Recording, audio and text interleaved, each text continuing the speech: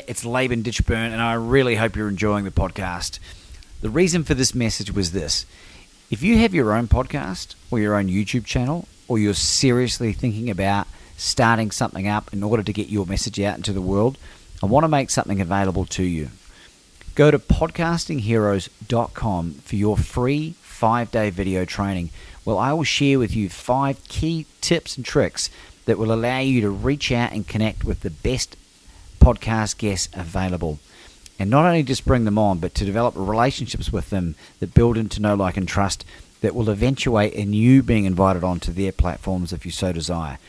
You'll be able to learn how to monetize even if you don't have a big audience.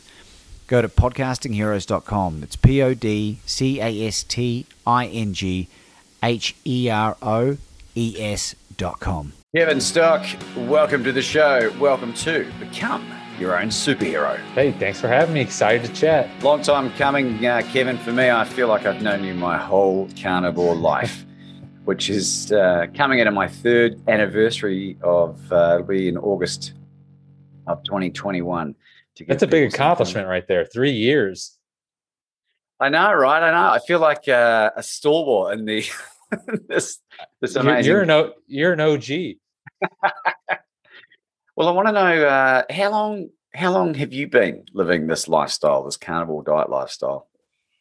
I started eating only meat in about mid 2017. So it's been a number of years. Before that, I mean, I've been in health and fitness and kind of like a health and fitness kind of nut for most of my career, before my career as a young adult, even adolescent. It's kind of been the one driving passion of my life. So in that regard, 20 plus years, but for the first 20 years were, I say health and fitness, but it was really more fitness geared. I was an overweight kid, and I basically spent 20 years trying to figure out body composition, how to build muscle, how to lose weight, how to get the body I wanted, doing every crazy diet experiment you could imagine. And after 20 years or so, 15 plus years, I figured out how to get the body I wanted. I cracked like the fitness code, but I was missing the health code. So, while I looked like I wanted to look, I didn't feel like I wanted to feel. And I took a lot of the research I'd done in the past, funneling things through the sciences. I'm really kind of like a science guy. I've got degrees in chemistry and biology, went to dental school, really funneled all the sciences that I learned through health and fitness, really fitness. And then I went back and through the sciences, and which led me to removing first some plant-based foods, then all plant-based foods, and just eating mostly meat. And for the first time in my life, really in that health journey, eating significant amounts of red meat. So it seemed like a small dietary change, but it was actually quite dramatic. I went from eating basically little to no red meat to eating only red meat, and eating lots of vegetables to eating no vegetables. So, that's kind of a quick overview of the journey. But yeah, I mean, I've never felt better. And my body composition, I say like the meat-based carnivore diet, you can have your steak and eat it too. You can get the body you want, and you can get the health you want. And it's like, I believe probably the only way you can have both those things. That's exactly how I feel. And I'm so glad you said that. And to give people some context, because like you just sort of glossed over there, Kevin, you're a very qualified dentist who also specializes in sleep apnea, and which is something we can talk about in a minute, because I went and got the sleep apnea snoring surgery about 12 years ago, where they lasered out my throat and uvula and drilled out my nostrils. Okay, you had the works done. I had the works, yeah. And with the benefit of retrospect, maybe if I just cut out the cigarettes, the alcohol, and the excess weight with the carbohydrates, maybe it would have been okay. That would have been that would have been a good first step. I mean, it sounds like you had UPPP surgery, which is one of the common ones, and man, that can be painful. And effectiveness is kind of up in the air for a lot of people. So yeah, that would have been my first recommendation. Well, but you referenced the pain, Kevin, and I love using this analogy. I reference the pain being so significant that it might be the pain that you would experience if you gave a lightning bolt a blowjob. And it was, quite ironically, it was probably one of the first times I'd been in ketosis for a long time because I couldn't eat anything. I had 7 days of work and I lost 10 kilos, so 22 pounds. Whoa. And because I literally was like melting ice blocks or whatever you call icy poles or whatever on my lip and sort of letting it go down. But even then I couldn't do a lot.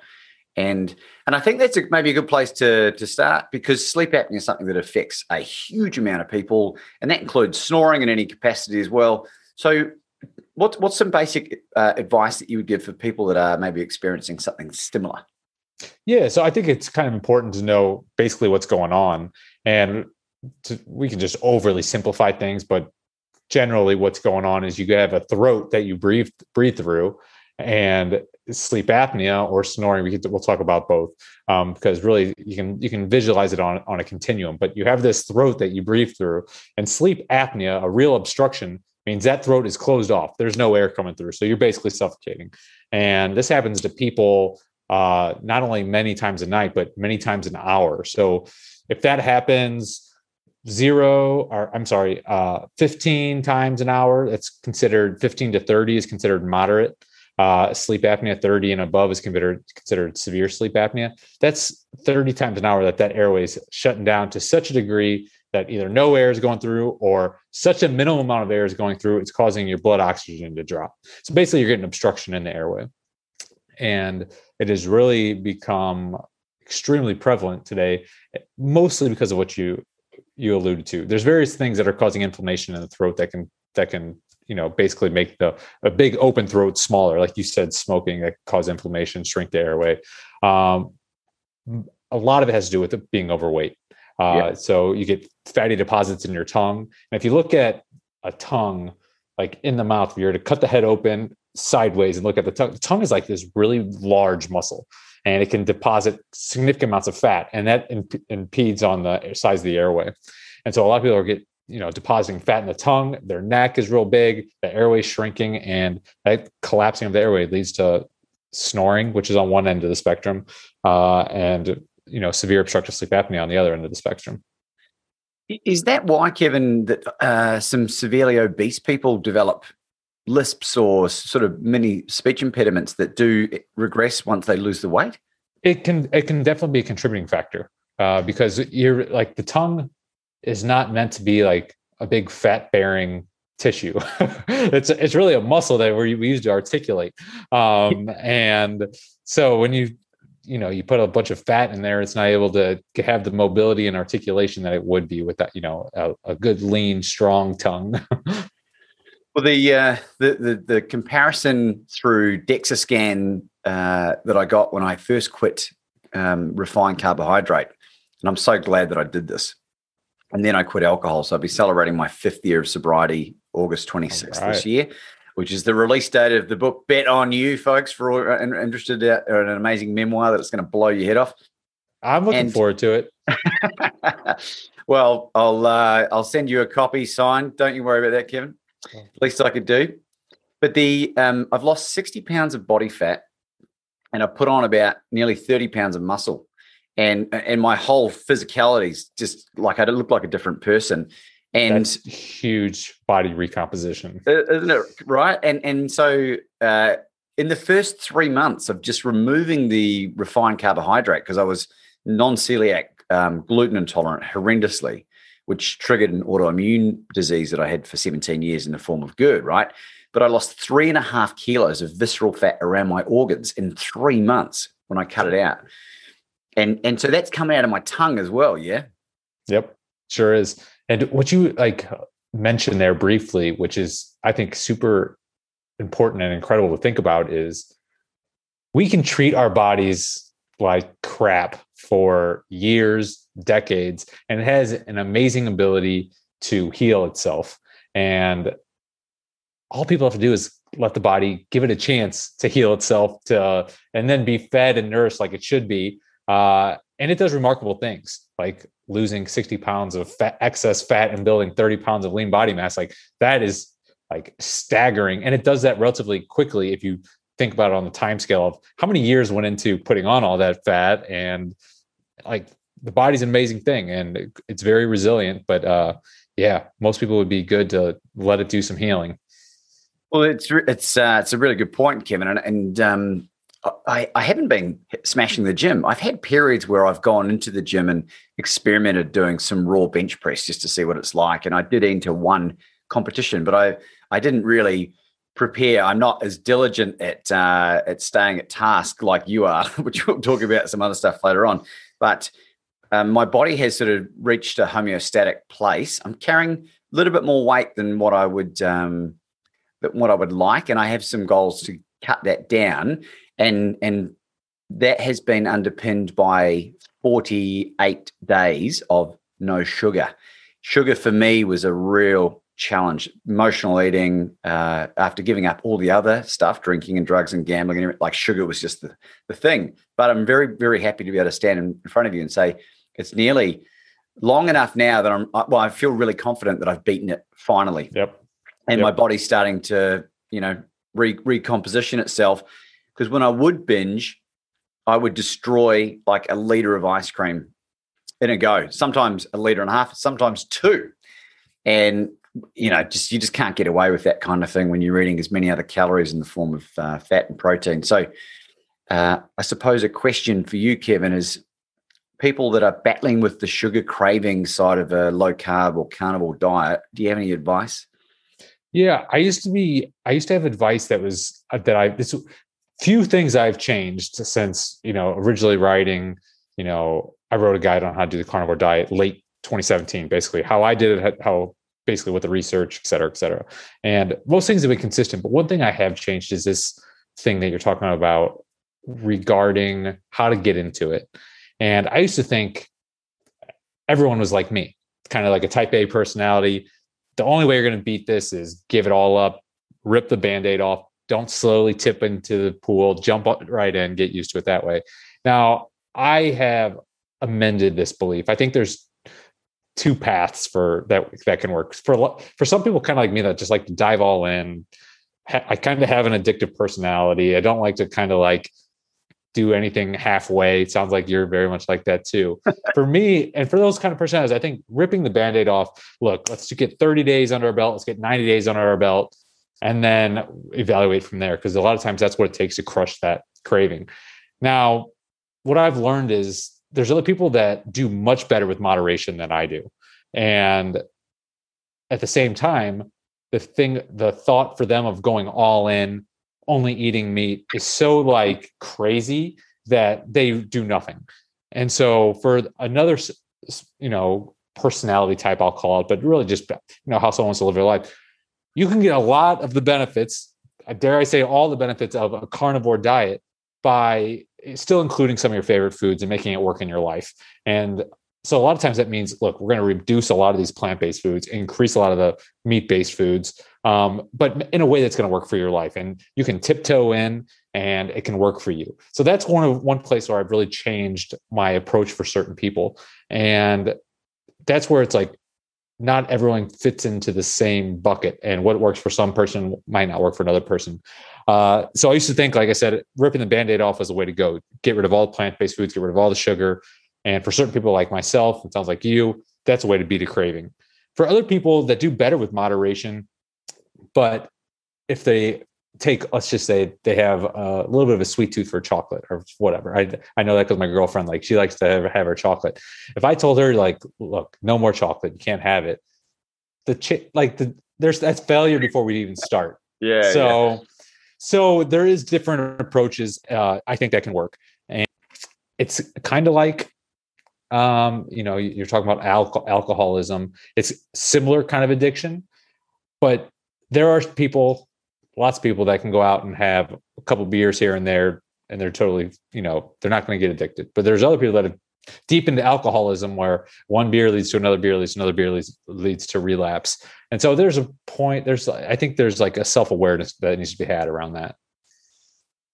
Yeah, it's a really brilliant point, Kevin. It sounds like you've developed significant amounts of empathy, which seems to be a beautiful byproduct of eating and being healthy, because I've certainly become way more empathetic.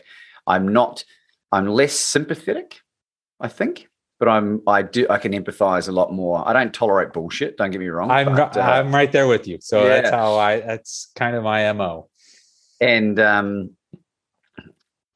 I had another question, but it's gone. But the one that I really wanted to ask you was, over the last 3 years, Kevin, I have been the most productive human being on the planet versus my former life. And I would really love to know, because I think people think that I'm an anomaly, and I think they think that I'm just a freak. But I want to know what has improved in your life since you've been doing this. So it's a great question. And what I think a lot of people don't know maybe about my backstory is I was so focused basically on fitness side of health and fitness for so long, and understanding all the science and whatever. How can you create the body you want? Because that's what a lot of people. You're a national physique competitor as well. Yeah, I was, and I mean, I don't do competitions right now. At least, some people are like, and you looked unbelievable for those. And we'll put the links to your website and stuff so that people can check out what you look like, because it was very impressive. Anyway, thank you. Well, so a consequence. The only reason I'm here talking with you today is because I did not feel like I was fulfilling my potential in the mental space. Meaning, like, I liked how I looked and things like that, but I'm the kind of person, like, I have like this burning desire that I have like a potential and I need to fill it. And my brain was not, and I wasn't able to produce, like, I'm drinking a gallon of coffee a day just to try and stay awake through the afternoons and get done what I want to do. And I have all these big dreams that I want to go after. But if my mental and like my stamina, my daily energy and vitality isn't there, like, it's not happening. So that's actually what brought me to the carnivore diet ultimately. Was I figured out how to get fitness and get the body I want. And I was like, I don't have this health part figured out yet, because I'm not like vibrant and full energy yet. How do I get that? And I went back through a lot of the research, and I was familiar with phytotoxins and anti-nutrients and things, but I had not really taken them seriously. So that's when I started taking them out. And while I was taking those out, I knew I couldn't just live on lean chicken breast. So I started eating red meat for the first in any significant quantities. And by pulling those two levers, I got the mental performance that I was after. And I just felt so great. I felt alive. My sleep was good. I woke up and I was like, boom, I'm up, ready to tackle the day. And yeah, if I look back since that time, like what have I done since then? It's like, I've gotten a lot accomplished in the last just few years. And I've always kind of been like an ambitious person, wanting to get a lot done, but it's like, it's gone to another level. It's like, yeah. So people think I'm Mr. like ADHD, like always going. But I mean, for me, that's like, that's life. That's what I want. I want to be going on all cylinders all day, every day. The list of your achievements is extraordinary, and I have to be careful, I must admit, to not compare myself to you. And I know Jordan Peterson talks about we can never compare ourselves to anyone apart from the person we were the day before, because we compare ourselves to other people, like the stuff that you've been doing, and for people listening or watching, you need to subscribe to Kevin's amazing weekly blog post or his newsletter. And I've been a religious reader of that for as long as I can remember. And there's always something going on. And, you've got these challenges that you set yourself to learn how to sing and to sketch and to whatever else. Like, what's the main one that's happening in your life right now? Yeah. So first of all, thank you. I started actually writing the weekly newsletter as a way to like hold myself accountable. I started writing this newsletter and there's like 10 readers, right? And the whole reason I wanted to write it was just gonna be 7 things, because it's called the Saturday 7. There's gonna be 7 things, like either this is something I created and I'm going to share, something valuable I can give to someone else, something I learned, but it's going to hold me accountable to either learning or creating 7 things every single week and sharing that with other people. And that was the origins of the newsletter. But yeah, so I've been doing these yearly challenges for a long time. And New Year's resolutions kind of get a bad rap because most people give up on them in the first month. I think it's like 90 something percent, like don't make it out of the first week or 2 weeks or whatever.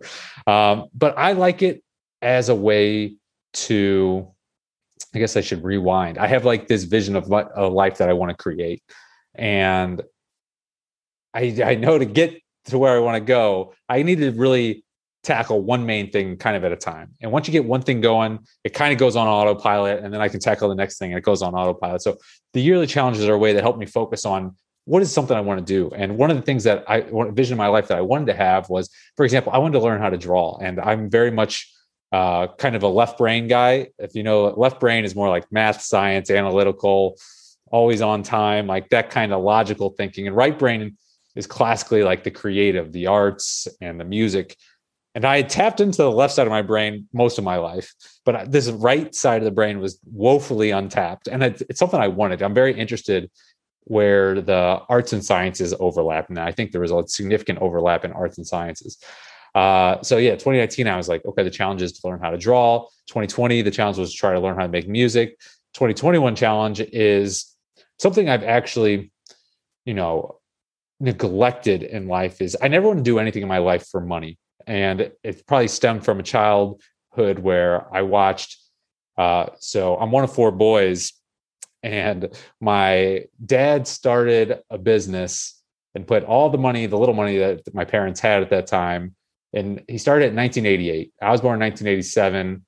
My youngest brother was born in 1990. My older brother was born in 85. Anyways, my parents had 4 kids under the age of 5. My dad started a brand new business, put everything in it. Long story short is, the first 10 years of my life, like the only memories I have of my dad is being gone, working, stressed to the hilt because he wants to provide for his family and make money and whatnot. So I think I had this thing in my head where it's like, I'm never going to do anything for money because I know it's going to lead to just being stressed, unhappy, whatever. I didn't want that.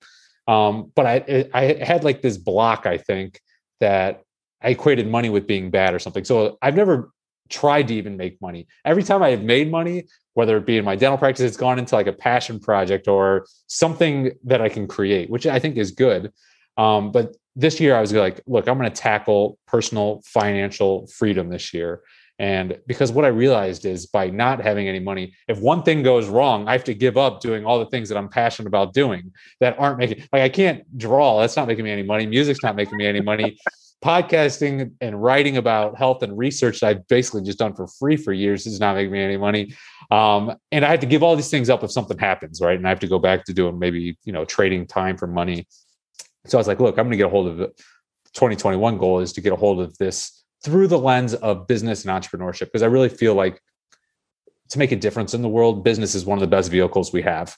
If you want to really reach people, business is one of the great vehicles, I think, to make a positive change in the world, or at least can be. So I have this company called NED, nasal EPAP dilator. It's a nasal device that I developed to help treat sleep disordered breathing. So it's an anti-snore device.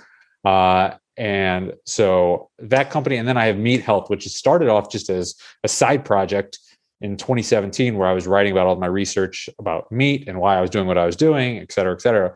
And that company, now I created a program called Meat Health Academy that basically goes, puts my 20 years of research, everything I know about in nutrition, fitness, creating the body and health you want into a program. Basically 15 hours, you could watch it in a weekend, condense 20 years into a weekend in a program.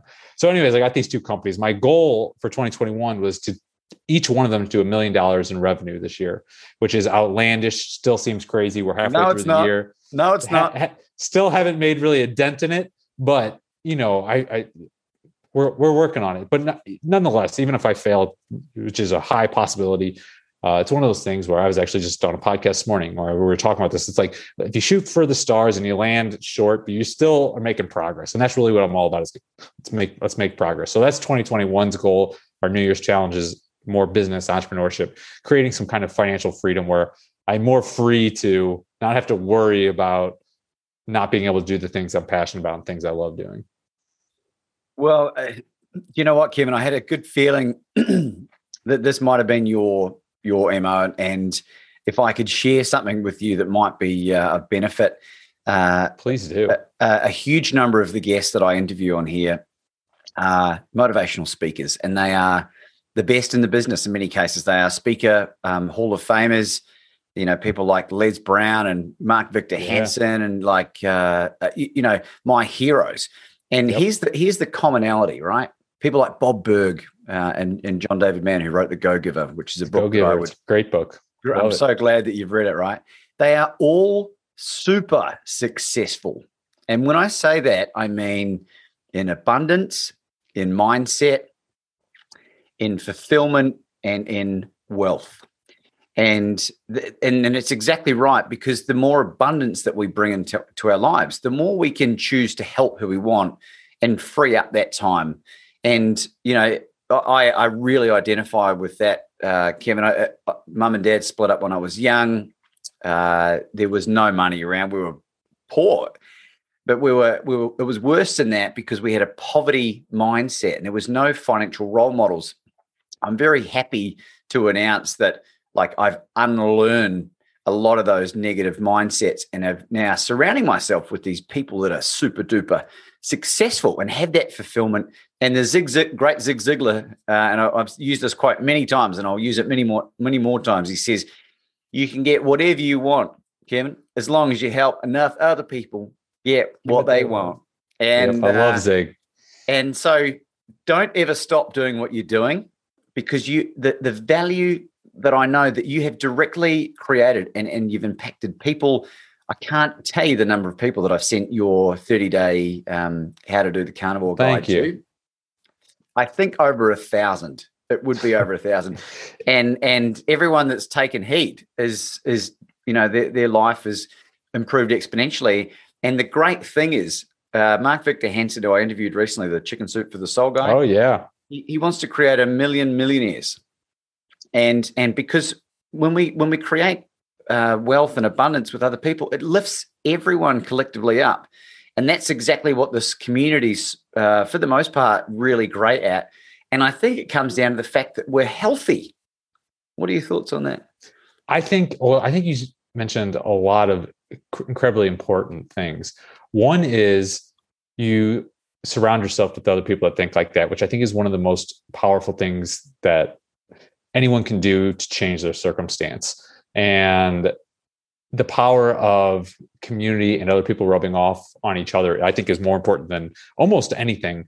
And I've seen it in small ways. For example, like with my Learn to Draw challenge, it was just like I joined this one program and they had like this group where other people would submit their work and the instructor would like give feedback and things like that. But I got involved with this group, and their standards, I was like, it opened my mind up to possibilities. I'm like, whoa, that is unbelievable. And that becomes more normal. And so what seemed like just absolutely unbelievable, over time, you spend time in that community, it just becomes like a new normal. And my drawing started to elevate. And in the program I created, we have a mastermind. And the only reason I have that mastermind is because I know the power of having a community, that how powerful it is, because we become, what's normal for some person to have a certain result is very strange for another person. And if that person wants that result, it needs to become more normal for that person. They need to see it as not like some astronomical change. So yeah, I think there is this power in community that is very important. And one of the things that, I've done that has helped me, and it sounds like you have done, is surround yourself with these people, whether like if you have the privilege of like interviewing them and things like that. But what I've done is just read their books, listen to audiobooks, always have them in my ear, to help me with that, like gain these different views and mindsets of abundance. And because it's one of those things, like I realized that like I probably had a block, like a financial block from my growing up, seeing like struggling, you have to work hard, you have to be stressed, money's not easy to come by, et cetera, et cetera, et cetera. Going after money is going to make you unhappy, stressed, whatever. When I think the truth is, like you said, it's kind of like you got to put the air mask on yourself first if you want to save anyone else around you. And so, I'm trying to take that to heart through a challenge to force myself to be like, look, let's get financial abundance. So you help, sure, your own situation, but as well as it's going to help you be able to help other people. And that's why I think, I talked about business and entrepreneurship being like a vehicle for good, because at the heart of it, that's what a business is. It's a product or service for someone else, to help someone else. in exchange for money value so that they can give it to more people. And so that's how businesses grow. And so, yeah, that's kind of my thoughts around that. Well, I'm going to ask you for any recommendations for amazing books that you've read, but I just want to share a little anecdote, and I want to be really careful that I don't give away the identity of this person at all, but it's absolutely baller, right? A friend of mine who is setting up a business, who is a very successful person, but for a number of reasons doesn't have access to a large percentage of his wealth, reached out to someone who is ridiculously wealthy, who's a friend of his, off the back of me encouraging him to ask for the help that he needs, not so that he appears weak, but so he appears strong and can remain strong, which is a Les Brown quote. Mm-hmm. And the person replied back, "How much? ? Bank details." And Kevin, I just heard that and I got shivers down my spine. I was like, I'm going to be in that position where, if, and I'm not talking about giving money to people, just willy-nilly. There has to be the context around it. But like, I want to be able to say, how much? Bank details. And like, for it to not even be a thought. And I think, when you surround yourself with people that normalize this kind of behavior, you give yourself permission to really grow in a way that just, this is really world-class level stuff. Yep. So I hope people can get something from that. But I want to know your favorite books. Do you have any that you're reading at the moment that are really brilliant? I've always been I've been an avid reader ever since I got out of school. Is when I really started taking up the real education. So I tend to find it most useful today to read a book that is immediately applicable. Now, that's not always necessary, because I think just having some kind of positive message subconsciously changing your worldviews is always important. But like, for example, since my New Year's challenge is business and entrepreneurship, and really kind of like digital marketing is kind of where a lot of this is coming in. I've read hundreds of business books, and I'm reading ones right now by Russell Brunson, who's big in internet marketing. Basically, he's got a trilogy series you can just get for $7 a book, which I think are full of excellent strategies and things like that, ways to look at business. But I've read tons of interesting business books that I can't even remember all of them offhand. I mean, there's certain books I've read many times, like Dale Carnegie's How to Win Friends and Influence People, Mike Masterson's book, Ready, Fire, Aim. I haven't read it in a long time, but I read that book like probably 7 to 10 times. Like, there's certain books that really resonated with me that I read many times. But it depends. I think, where someone is in their life and where they want to be. The books I might read might be totally irrelevant for them, but there is a book that's probably perfect for them. And finding those right books, it really depends on where someone wants to go. So, I mean, with regards to business, I think, there's lots of fabulous business books. Like you mentioned, The Go-Giver, which is kind of like, if you want to base the foundation, you need a reason. Like, it's not full of like business tactics, but a business mindset that is super important.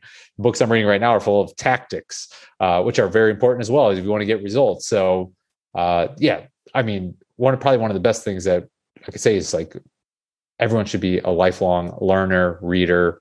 Like the ROI on that is infinite. And it seems to be for me at least, a direct byproduct of being healthy and not having brain fog, right? My reading list, it's a pretty accurate estimate, but it's nearly 500 books now in the last 4.5 years. And that's a lot. And well, what's happened, Kevin, is the podcast was created just over a year ago, and out of respect for my guests, I would read their books.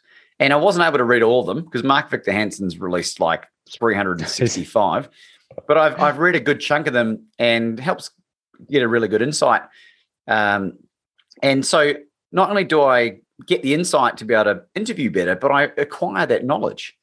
And then when I wrote my own book, I had a meeting with an editor the other day, this wonderful woman, Anne Shabani, who studied at Harvard, like amazing woman. And she said to me, when she heard a chapter, I read her the first chapter of my book, and she was so complimentary, but she said, Laban, it's really obvious that not only have you read a huge number of books, but you've retained that information as well. And this is the thing I love about this lifestyle, Kevin, like my cognitive function.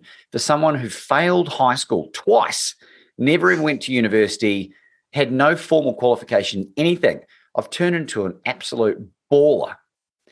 And I say that with the greatest of humility, but it's just self-confidence that's sort of risen through me and has been combined with the removal of all negative self-talk. I never speak. You'll very rarely ever catch me saying anything negative or even using self-deprecating humor anymore. What are your thoughts on that? I think it's amazing. And you're right. The ability to not only just learn, but being healthy, the mental ability to take in information, super important. But being healthy in order to take action on what you learn often is, I know many people who've read lots of books, study, and then no action on the other end. I have this program. I could see, what people have gone through the program, how far they are, and, more people than I'd like get the program and don't make it to the end. And I'm like, I have a 15-hour program. It's not insignificant, but you can watch me on 2x speed. You can get it done in 7 hours. And you got what I learned. It took me over 2 decades to get all this into there. But being able to complete a book, a course, a program, and apply that, like having health only helps that learning spiral and, accelerate that learning spiral. It's the foundation of basically our whole lives is health, until the saying is like, so a healthy person has millions of dreams. An unhealthy person has one. So it's like, if you're a multi-billionaire laying on a private island with, all the women feeding you grapes or whatever you want, but you can't move, you totally feel awful all the time. It doesn't matter. Health is what's going to matter at that time. So, health is really, it's kind of like this foundation. Like you got to have the foundation of, and that's why I am so passionate about health, is because we have all these other dreams, these things we want to do. But if you don't have the foundation, a lot of that is, you can't make it happen. And I liken it to like, driving a car. Like you can, if your car is your health, you can have a junker. And if you do, you might want to go real far, but that junker just keeps breaking down. And you probably don't like how it looks. Whereas you can have a Ferrari where you like how it looks. You can slam on the gas pedal. You can go where you want to go. You can go fast. You can go far, and you can explore all that this life has to offer. But really, that foundation is the health. Okay, so you got to have the health, and then we can chase all these other dreams. The whole, the reason that we're here, right? I'm not just here to just try and focus all my energy on having a healthy body that's safe and lives forever. No, that's the foundation to do everything else. But a scary amount of people are just missing that foundation, which is, limits their lives and their potential and what they're going to experience. And to me, that's tragic. To me, that's like the greatest fear. If I'm not able to live to my potential and do the things and experience the things that I want to experience throughout this life, like to me, that's my greatest fear. And so it's like, look, I got to have a strong vehicle that is able to go fast and far and go. So, Kevin, would you be happy to share what your audacious life goal is with our audience? So my life goal, it's interesting. So we can kind of rewind the clock a little bit. I remember I was 26 years old. And so I was just out of dental school and I started my own practice treating, just specifically dental sleep medicine, which is very niche. I'm pretty sure no one's ever done this crazy. So it was already kind of a crazy move. But I'm sitting in my office and a patient didn't show up. And so I was just sitting there. I had basically an hour to kill. And I let my imagination run. I'm like, if I can be anywhere in the world doing anything, would I be sitting here in this office doing this? And of course, the answer to that was no. I'd rather be doing this or this or this. And so then I let kind of my imagination run, create a fantasy life. And I basically asked myself a subsequent question was, well, why am I not doing these things and living this life? And it's easy to make a lot of excuses to be like, because of this. And I was lucky enough to have read enough books at that time and had the perception to know a lot of my excuses were just bullshit. It's like, compared to many people who have done this, and this, I'm actually pretty privileged. I'm in a better spot off than they were, and they achieved X, Y, Z. Why could I not do it? The bottom line was it's just some fear that is the reason I'm not going for this or this or this. So I just remember on that day, I'm like, all right, we're going to create this fantasy life. And the fantasy life is not, it's more around like activities. And so now I'm actually, however many years later, this is not quite 10 years later, but I'm living the life that I dreamed of back then. Now, not yet all of the exterior, wealth isn't there. I'm not living in the mansion or on an island yet or whatever, but I'm doing the things that I want to do. I am reading every day. I'm writing, I'm researching, I'm getting to talk with people like yourself.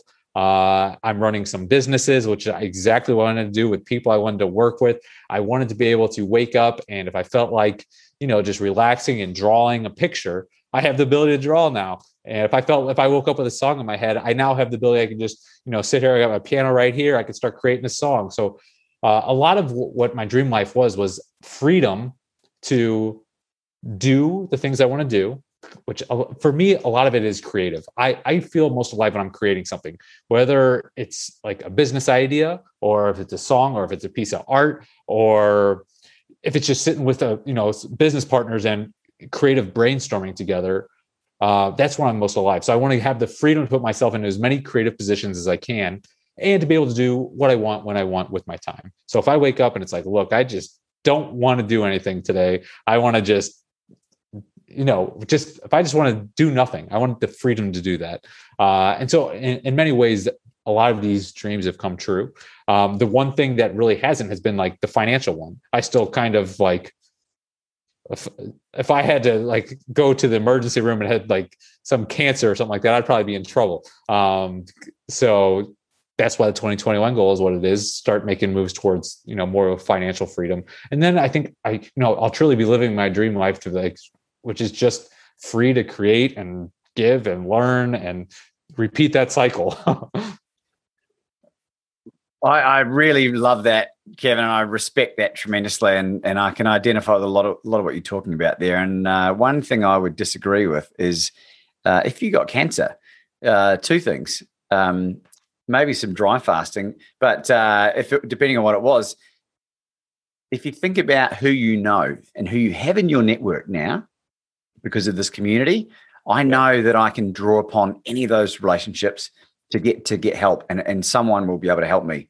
I want to share something with you, and this might be like for anyone listening, this will be a benefit to you as well. I recently enrolled in this course with a guy from Australia called Pat Mesiti, and it was incidentally off the back of the interview I did with Mark Victor Hansen. We had to rush out the podcast because he was promoting this free webinar with Pat Mesiti. Pat Mesiti comes from a really interesting rough background and came good. He's like in his 50s, I think now, and he's a wealth creator. And so for the very same reason that you want to generate these $1 million businesses, I'm spent my last money on this course, right? And there's just some quotes that I wrote down that I think would be really beneficial for everyone, and yourself included, Kevin. He says, I will not take advice from my fear. Fear kills income. Fear is a liar. Comfort is a prison, and it kills income. Don't share your dreams with someone that doesn't have one. He said personally, I've never met a hater or a troll doing better than me, which I thought was brilliant. This one's really profound. I am not a problem to be fixed. I am not a problem to be fixed. I am an experience to be had. And the last one, honor is magnetic and attractive. Honor is magnetic and attractive. And Pat Mesiti, Mesiti.com, MESITI. I highly recommend it. I love those. Yeah. I love those. I had a quote that has stuck in my head for a long time is, rarely will ever anyone criticize you that is doing more than you. And so if I am ever tempted to criticize anyone or anything, I'm always like, wait, is that person like doing more than me? I was critical of Elon Musk recently, and I'm like, well, hold on a second. That guy's doing a lot. So I was that after he went on about the energy uses from Bitcoin and your Bitcoin portfolio went through the floor? Yeah, because I felt like the statements he made around Bitcoin were either ill-informed or which would shock me if his opinions are ill-informed. I mean, the company that he runs put $1.5 billion into Bitcoin. I think he'd done a little bit like his research. But yeah, his comments around Bitcoin seemed either ill-informed, or maybe there's an ulterior agenda, or maybe some government agencies like, hold on. And so then, Elon Musk to me has never been the one to be a puppet to anyone. SEC says do something, he kind of sticks the middle finger out to him. And I think that's why a lot of people like him. He's very much an independent thinker and not going to just do what some authority is going to tell him to do. But yeah, that's why I was critical of him. But I was like, hold on, don't be too critical. This guy's doing a lot. Can't say I'm at that level. So yeah. It's spot on. And incidentally, I mean, look how much wealth he has, and that wealth frees him up from the tyranny of puppetry. A good friend of mine who I'd love to introduce you to, Kevin, she was referred to me by Dr. Chris Kenobi. She's a nutritional deficiency expert, an iron deficiency expert, Lisa Emerson. She's a scientist, and she's an animal and human nutrition expert. She sent me a photograph. We've become quite good friends. We're very good friends, in fact. She sent me this photograph of two people from an advertisement, which must have been in the 60s. And it was, they were both smoking cigarettes, male and female. It's like, how do these people stay so slim? And it was like Diet Tab soda. And Tab is one of the most famous brands of soda in North America. And yeah, it's like a Coca-Cola type equivalent, I would have thought. Is that right? Yeah. And I just thought about it when I looked at the picture, and I was like, people now, I certainly did, we're looking back at that picture thinking, how naive were we back then, right?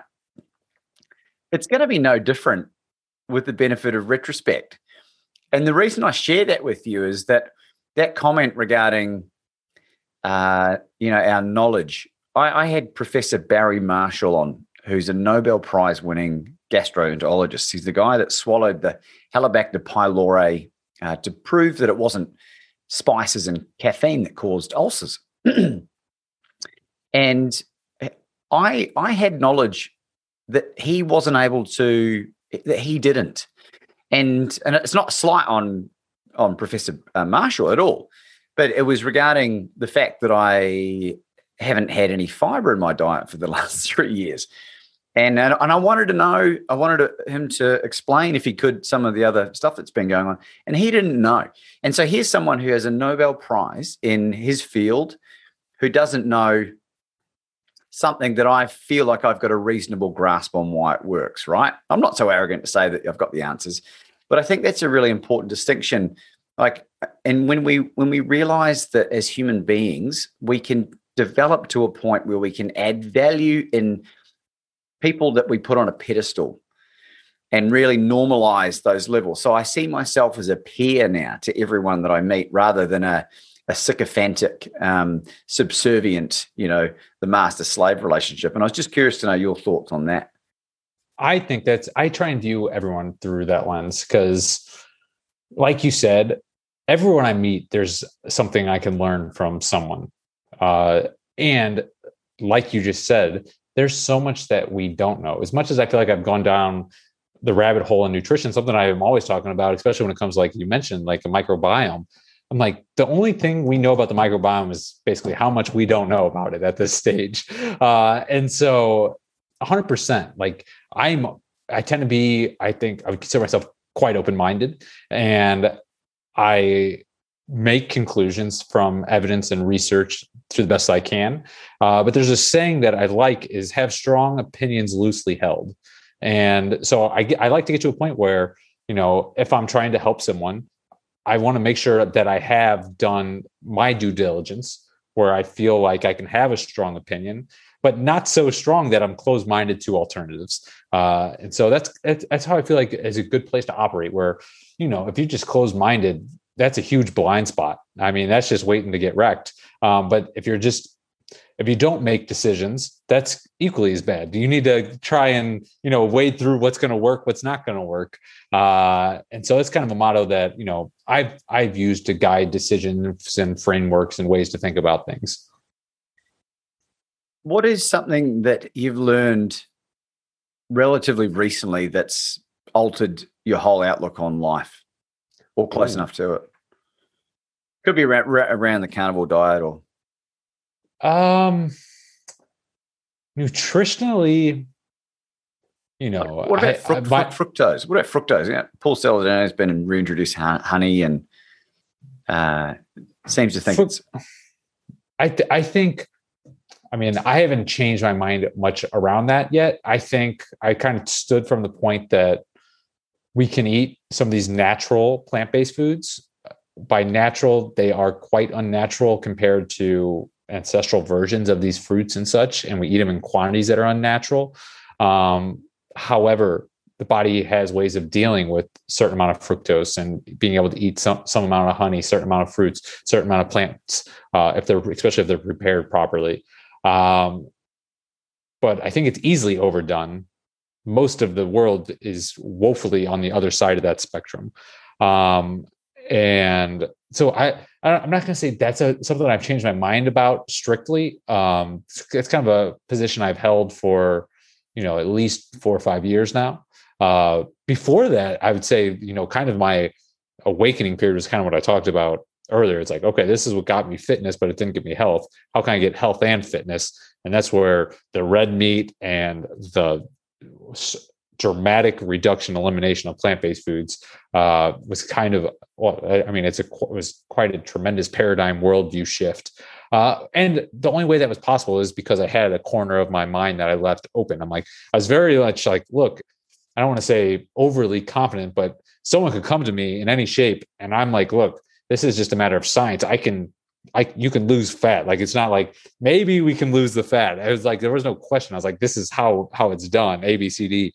But there was more to the story at that time, because I could have got them the body they wanted, but if they felt terrible and they felt deprived and they, were suffering and couldn't get it to stick, well, then that would be a very mild success. Now I feel much more confident that I could help someone not only get the body they want, but also maintain it for life and feel good and, have the whole health and fitness part of it.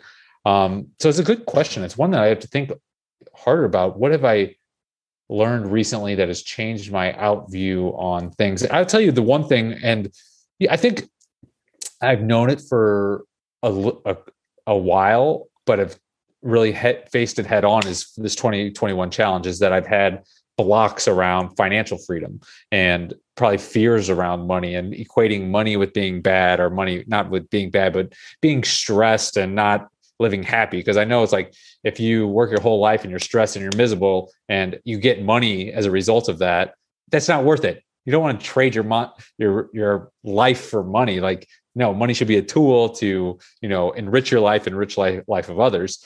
So although I was recognized that, really internalizing it now is, kind of the process I'm on this year with my 2021 challenge.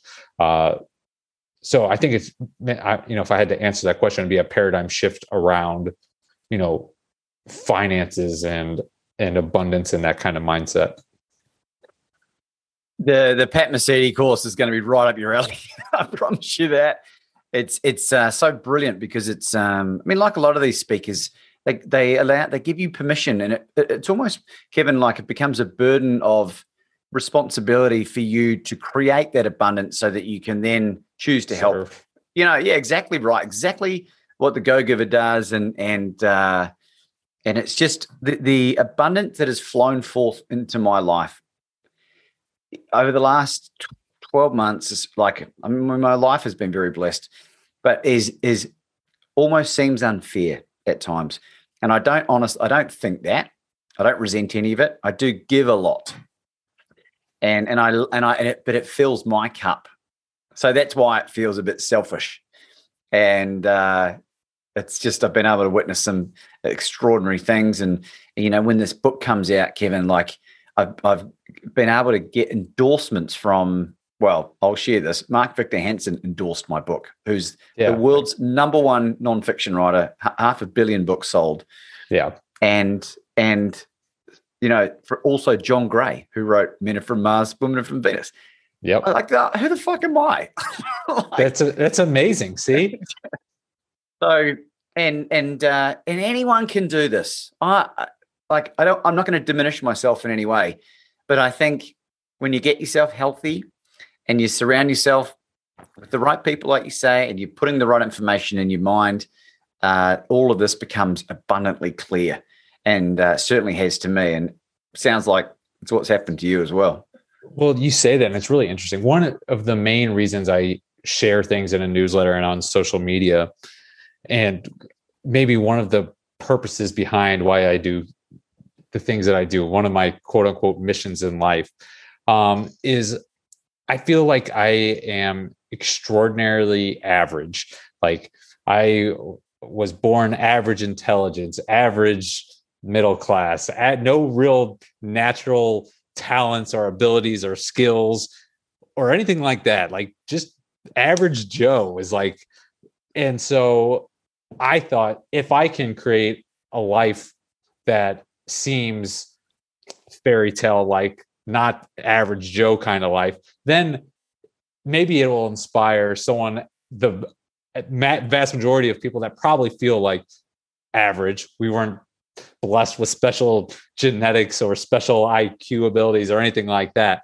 To be like, look, if average Joe Kevin can do XYZ, there's no reason I can't. And there's a lot of people that filled that role for me. Like I told you, the books that I read that kind of gave me the confidence to say, look, Kevin, you don't have any reason to have excuses not to do XYZ. This person over here who is average or below average did it. Why can't you do it? You don't have any excuses. And so, that's one of the motivations I have for sharing it with other people. And other people have told me, it's like, hey, thanks, because, you're so average and I was better off than you. I knew I could take the dive and do X, Y, Z. And so that's one of the reasons that I do things. And it's like, I feel like most people probably feel like they're average or below average or don't have special gifts, but would shock themselves. And I believe have capabilities beyond what they believe, beyond what I think is possible for myself, would really shock themselves with what people are capable of. And so that's just, one of the reasons why I try and share more of myself than I'm even comfortable with, because I'm kind of a private person naturally, but not really, if I could just turn off all social media apps, I would probably just do that. But I think in order for me to give as much as I can is why I try and make things more public. I love that, Kevin. The like owning my demons publicly has been my greatest therapy, right? So now you do something long enough, you become comfortable. So now I don't give a fuck, right? And when the book comes out, it's explosive, right? Because it doesn't leave anything covered up. Here's a 12-month challenge that you and all our audience can try starting right today, all right? You're under no obligation to do this, but here's what I would recommend. In addition to all the other amazing stuff you're doing, eliminate all negative self-talk out of your vernacular. And what I mean by that is self-deprecating humor, prevalent in the UK and Australia and New Zealand as well, where you are demeaning yourself. Oh, I'm stupid. Oh, I'm no good at that, whatever. Catch yourself, and it might take a little while, but if you can eliminate that, I promise you, your self-confidence will go through the roof, because all we're doing is reprogramming our subconscious that we're average or we're no good, or I could never be world-class. I could never speak to Nobel Prize winners. I could never, get my book Forward written by Les Brown. All this other stuff. And what happens, certainly what I've noticed is that I've become hyper-conscious of how other people talk about themselves. And so if the moment's right, I will, hey, why don't you try talking about yourself in a way that's going to level you up, and report back to me in 12 months and see how you go, because that would be very fascinating. I love it. So what practical ways did you start? What is it? Just strictly use awareness, try and watch your thoughts. And then if you catch yourself with a thought that's self-deprecating, say, oh, don't do that. Is that it? Or did you use some kind of tactical means to catch them? How do you cut them out?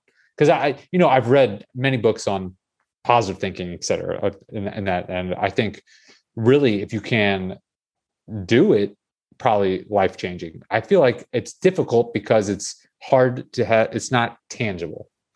Okay, so there's a great example, right? And it's a really great question because I've never been asked that, and you've made me think, and I think I've come up with an answer. Little things like saying it's really difficult. Find another way of saying that is the opposite. And I suppose, Kevin, it stemmed from the only writing that I had really done is I had a couple of attempts at some amateur comedy for the Raw Comedy Festival that they have over here in Australia. And I just wanted to do it to see whether I could do it. And I look back at the footage, and so much of it is self-deprecating humor, and that was just indicative of the group that I would associate with, and we all thought it was funny, but it's not. It's not, and because there's a truth in it, and the reason a lot of that self-deprecating humor is funny is because there is some kind of line of truth that they believe, and so I can see that. I mean, there's a direct connection there. Yeah, and all you're doing, right? Like you're reprogramming that subconscious, which runs 95% of our life, right? And so, in terms of practical techniques, here's a great quote that I heard. I forget who said it, but treat yourself like someone you really care about, and you should do that in all areas of your life. Treat yourself like someone you really care about. Would I say that to my friends, to my mum or my best mate or my younger sibling? And you might say that if you're a shit bloke, but if you're a reasonable human being, you won't. And give yourself permission to make mistakes, but just become conscious of it. And what will happen, you'll start attracting higher quality people that resonate with better language. And the difference of my circle of friends now versus 5 years ago, that they're not even in the same boat. And it's not that the other people are bad people. It's just that we've just grown apart. I don't know. I can relate to that. Yeah, I can relate to that. What was actually hard for me is the noticeable shift in my life that came probably around when I was in dental school, and long story short, kind of became more self-determined. Like, I'm not just going to follow some path, like, because I felt like I just followed the standard path. Like, you need to go to high school and get good grades to get into a good college. You need to get grades in college so you can go to professional school. Go through professional school. You're going to be a dentist, set up a practice, but XYZ. Have a wife, 3 kids, white picket fence, etc. Yeah. And I felt like I was just like, oh, that's what I'm supposed to do. Society's telling me that, right? And I feel like I just jumped off that path sometime in my early 20s. And it's very clear that after I jumped off that path, there was the divide between, all my old friends. And for a long time, there was just an absence of other people because I just didn't know anyone else who was thinking, like, dreaming and had dreams and wanted to do things not the way society would recommend you do things, take a risk on this and do this and not want to settle for that. So for a long time, it's like and even still, it's not like I have like a huge swarm of friends that I hang out with, because I feel like the kind of mindset and life that you're living in an example of is a minority mindset. Not most people have that mindset, so it's harder to relate and basically have that camaraderie of similar worldviews with other people, because there's just fewer people that think like you. And so one of the hard things in my shift was like, okay, I'm okay being alone. And I had friends in the terms of books and things like that. But there is like, I personally experienced a significant divide from, the people I hung out with in college and high school and, the parties and drinking and whatnot, to someone that was not going to do something the way that society is, expects a dentist to do, for sure. Like, I probably have the strangest dental career in maybe the history of dental careers. So yeah, what you're saying is real, and it's super important. Probably I need to make a more conscious effort, to befriend people like yourself and spend more time with people with yourself. Like, this is great. And I feel like, have more of these people like yourself in my area that I could spend more time with, would just, take me, keep going to the next level. A mentor of mine, Carolyn Stenhouse, who really encouraged me to get into speaking, said to me that people come into our lives for a reason, a season, or a lifetime, which is really ironic because we don't speak anymore. And that might change in the future. And when that relationship sort of drifted apart, it was tough for me to sort of understand, asking the universe what was going on. And then when I sort of thought about that statement, I was like, okay, all right, well, that's just the universe, whatever you believe in. I think there's this underlying confidence that I have that the universe will work itself out if I'm doing the right things. And that's the great mindset that I've developed. I'm not religious at all, Kevin, but I've become very spiritual, and I know that if I follow the laws of whatever, if we're in a simulation or whatever it is that we're in, right, I feel like I've figured out a number of the laws, and this law of abundance mindset and giving and are working. They are working, and you'll grow a little bit, and you'll have this circle of friends, and then you'll move over here, and all of a sudden, but the more true to yourself you can be, the higher quality people that you'll attract. And this might be beneficial. This is some more stuff that Pat Massetti was talking about. And this is really geared at people that aren't living their purpose. And I'm really blessed that I figured out my reason for being on this planet. It took me to get to 38, 39. But do you mind sharing it? Oh, 100. Yeah. I love talking about the stuff. So I know, Kevin, that my reason for being on this planet is to become the world's most positively influential speaker. Wow. I love that. That's a powerful statement. And I feel it. I feel it like courses through my veins when I say that. And I think because I've cleared all the distractive crap in the terms of the escapism and the drugs and the alcohol and the gambling and the other sex and stuff, that I've become way more in tune with my vibrational frequency, right? Whether you believe in this stuff or not. Like, I would have laughed in your face 5 years ago if I'd been having this conversation, right? But Pat says, what do you find effortless that other people find difficult? What do you find effortless that other people find difficult? This is effortless for me, Kevin. And I know it would be most people's worst nightmare. Second question, what do people ask me for help with? What do people ask me for help with? And it might take a little while to get the juices flowing, but think about it. What energizes me? Really important. And then the last one, what would my ideal job be, right? And I think if you can answer those questions, and it might take you a little while, you'll head down that path. And because you're doing what you are destined to do, it doesn't feel like work. And so your productivity levels go through the roof. What are your thoughts on that? I love those questions. I've heard someone else say that, especially the first one before. What do you find effortless that other people, it seems like work to other people, and you, it's like it's play. What is play to you? It's work to other people. It's a good thing. One thing that I would add, because I had struggled with this, because I asked, maybe this is weird, I don't know, but maybe people do ask themselves these questions from a young age.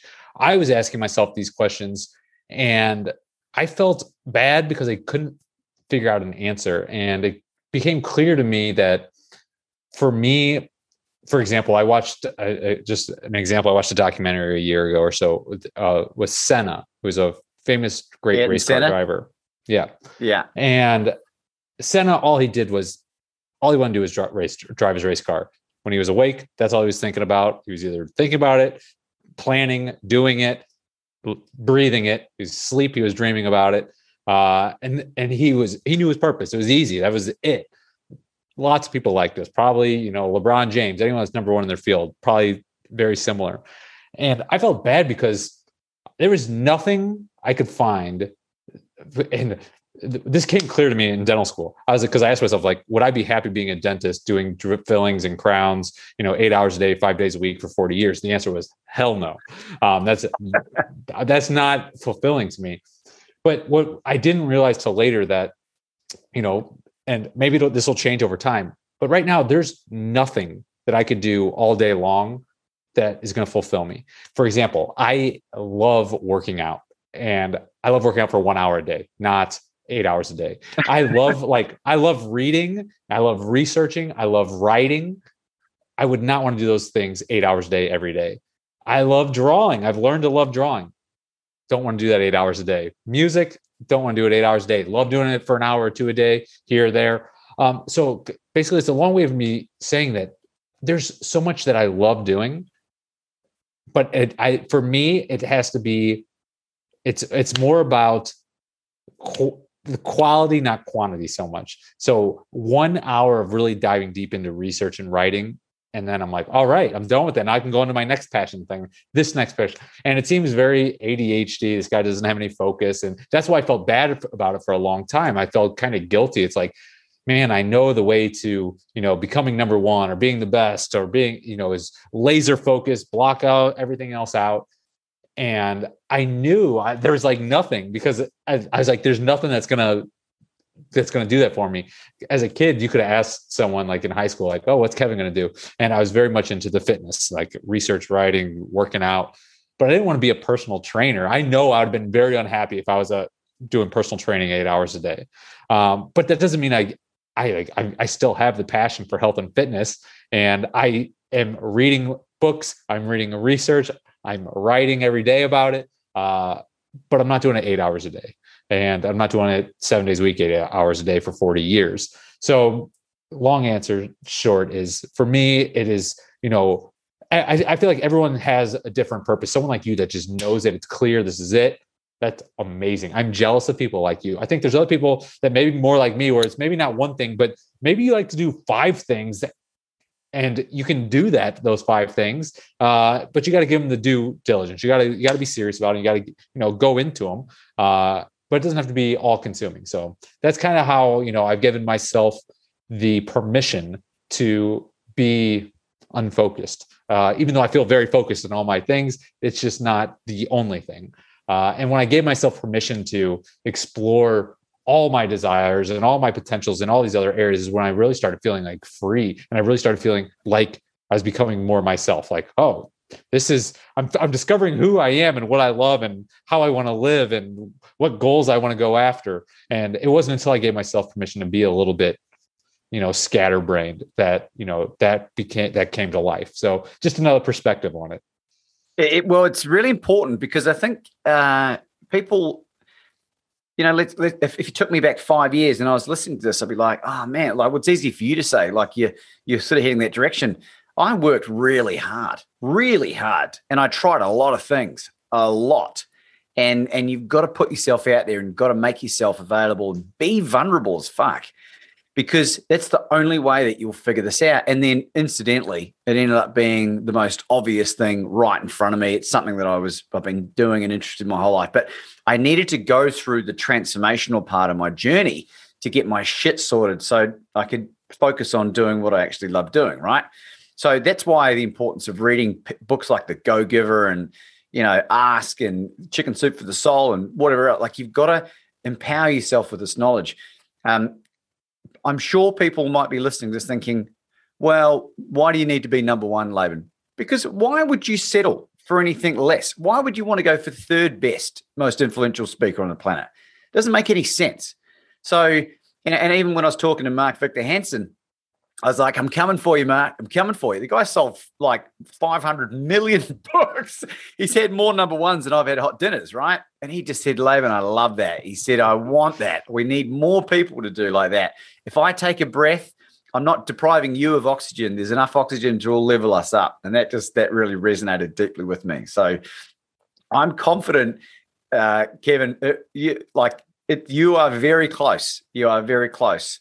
And maybe this might be the catalyst to help you be brave, have those dino balls and level up. Yep, absolutely. Kevin, I'm sure that we could talk about all this stuff all day. I'm loving this, by the way, but I'm very conscious of your hectic schedule. Where can people find you? They can find me. Well, I'd say the best thing is, my favorite thing is the Saturday 7 newsletter. So the best of what I have is in that. I'm on all the social media platforms and whatnot. I have a website, kevinstock.io, where people can, read nutrition and writing, sign up for the newsletter, whatnot. And I also run meat.health. That's the URL, meat.health, which, goes strictly just about meat-based diets, how to do them, what to look out for. That's where they get the 30-day guide and much more than that as well. So, who does that suit? What individual does that really suit, do you think? Meat.health? Yeah. It suits anyone thinking about doing a meat-based diet, anyone that's into it and having any kind of issues, anyone that is doing it, feeling great, and yet wants to still get improved body composition a little bit. It pretty much suits anyone except for those that, even these people, but if someone's doing a meat-based diet, they feel great, they look great, they have no questions, they have no concerns. Man, you're doing it right. All right. You don't need anything from me. Just keep doing it anyway. Read it anyway. Keep doing what you're doing. So yeah, that's it. There's something for all levels there. Really, the whole goal is to take anyone from this level to this level, if that's where they want to go. Well, we'll put the links below on the YouTube and for people in the show notes for the podcast.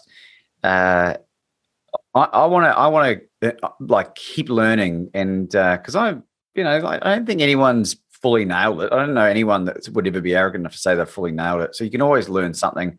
I learned something really interesting the other day. I interviewed Tucker Goodrich. I don't know if you know that name.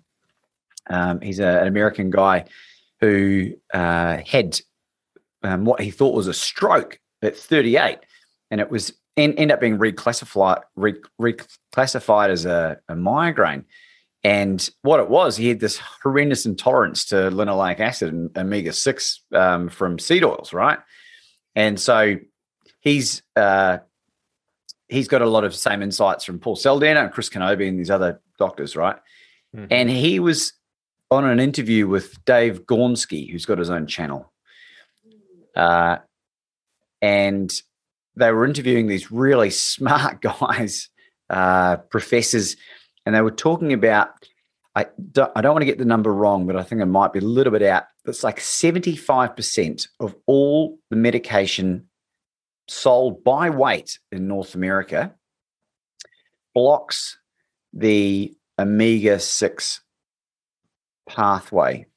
And I might be saying that wrong. What it does, what they've figured out is that excessive amounts of omega-6 and linoleic acid cause inflammation, or it blocks the inflammatory pathway. So when you take an Advil or a Panadol or whatever it is, it's basically blocking that inflammatory pathway. Does that make sense?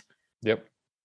And I was just like, holy shit. So like all of the chronic disease, or well, by the sounds of it, is due to excessive amounts of omega-6 or linoleic acid, which is all the seed oils and all the processed shit. Is it Tucker Goodrich? Is that who you're talking about? Yeah. What did I say? Tucker Goodrich. Yeah, no, I'm sorry. You said his name and I was like, oh, wait, I know that name. Tucker. Yes. I know Tucker. You started talking about seed oils, and I was going to first thing I always talk about is Tucker Goodrich, because he does fabulous research on seed oils. One of the things I tell people, like, look, if you want to take your health to the next step, just first thing, if you want to do one thing, stop eating seed oils. Okay, full stop. Cut the seed oils out of here. They should not be eating those. Yeah, Tucker, he's awesome. Yeah, so maybe I'll put that show in the thing. That's fascinating, quite technical, but yeah, he's a real smart guy. Amazing individual. Do you have any concluding thoughts for our audience today, Kevin? I mean, we could conclude thoughts on all kinds of things. I think kind of at the heart of things, because most people who know me, or at least come to me through generally nutrition, and to me, nutrition's more than much more than just, getting the body you want.